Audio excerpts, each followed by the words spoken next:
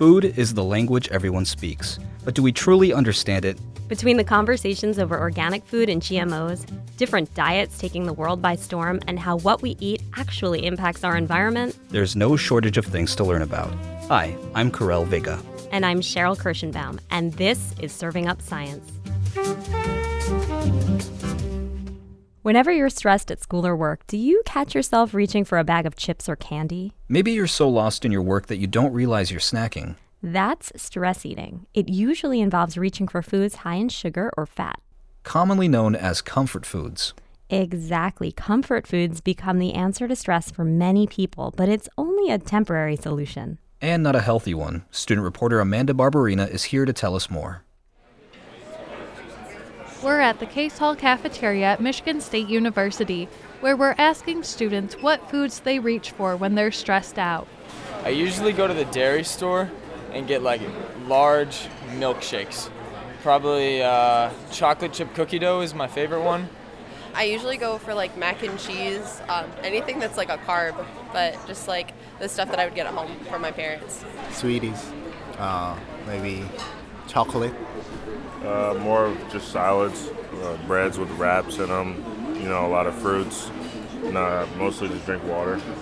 All except one engages in stress eating. They attribute their stress primarily to school, sports, and work, and most of the foods mentioned are considered comfort foods.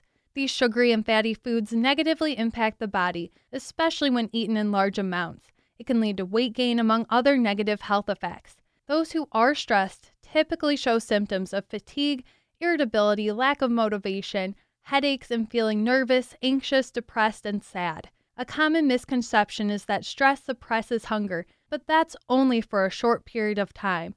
Here's how it works. When someone experiences a quick burst of stress, the kidneys release the hormone epinephrine, more commonly known as adrenaline. This extra energy triggers the body's fight-or-flight response, which makes hunger less of a priority. But this is only temporary. Once the acute stress is over, the feeling of hunger rebounds and there's a flood of relief, and with it, a desire to eat. Now, if someone is constantly stressed, the body switches from producing adrenaline to cortisol.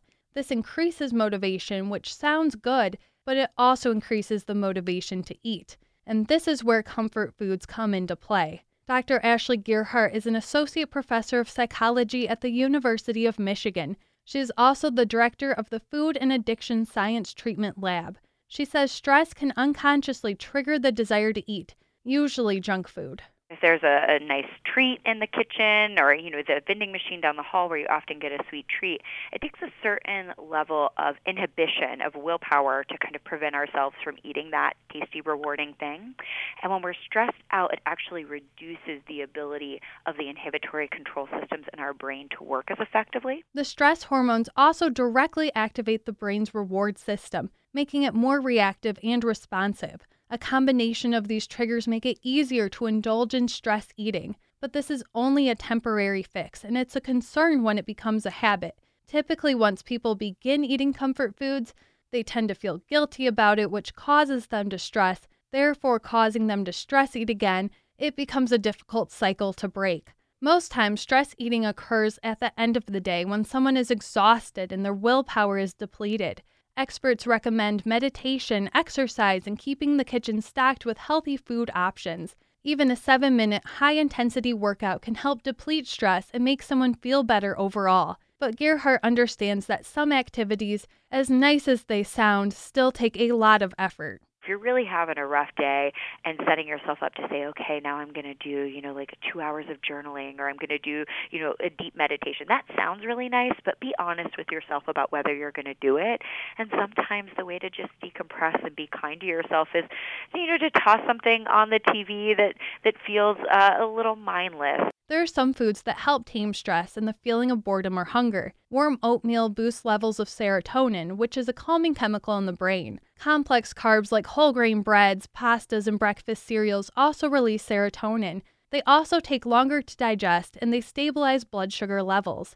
It can be hard to jump from high fatty and sugary foods to healthy foods so quickly, so researchers suggest beginning with low-calorie versions of favorite comfort foods and slowly switching to healthier options. When someone is stressed, it seems like they're going to be stressed forever. But Gerhardt found that most high-intensity stress only lasts a few minutes. She suggests setting a timer and trying to ride it out. And there's even some evidence that playing Tetris for a few minutes can help kind of reset the system. Is that if you can just do that for a few minutes and then just check back in with yourself, you'll find that the stress periods don't last as long as you think that they're going to be. Everyone stresses, but it's important to catch your stress throughout the day and find healthy ways to cope with it. Like Gerhardt said, check in with yourself and try to reach for a tasty, healthy snack next time you find yourself stress eating. For Serving Up Science, I'm Amanda Barberena. Thanks, Amanda. That's great advice. It's important to get a handle on stress without relying on comfort foods. You've been listening to Serving Up Science. This series is produced in association with Food at MSU. I'm Karel Vega. And I'm Sheril Kirshenbaum, and this is WKAR.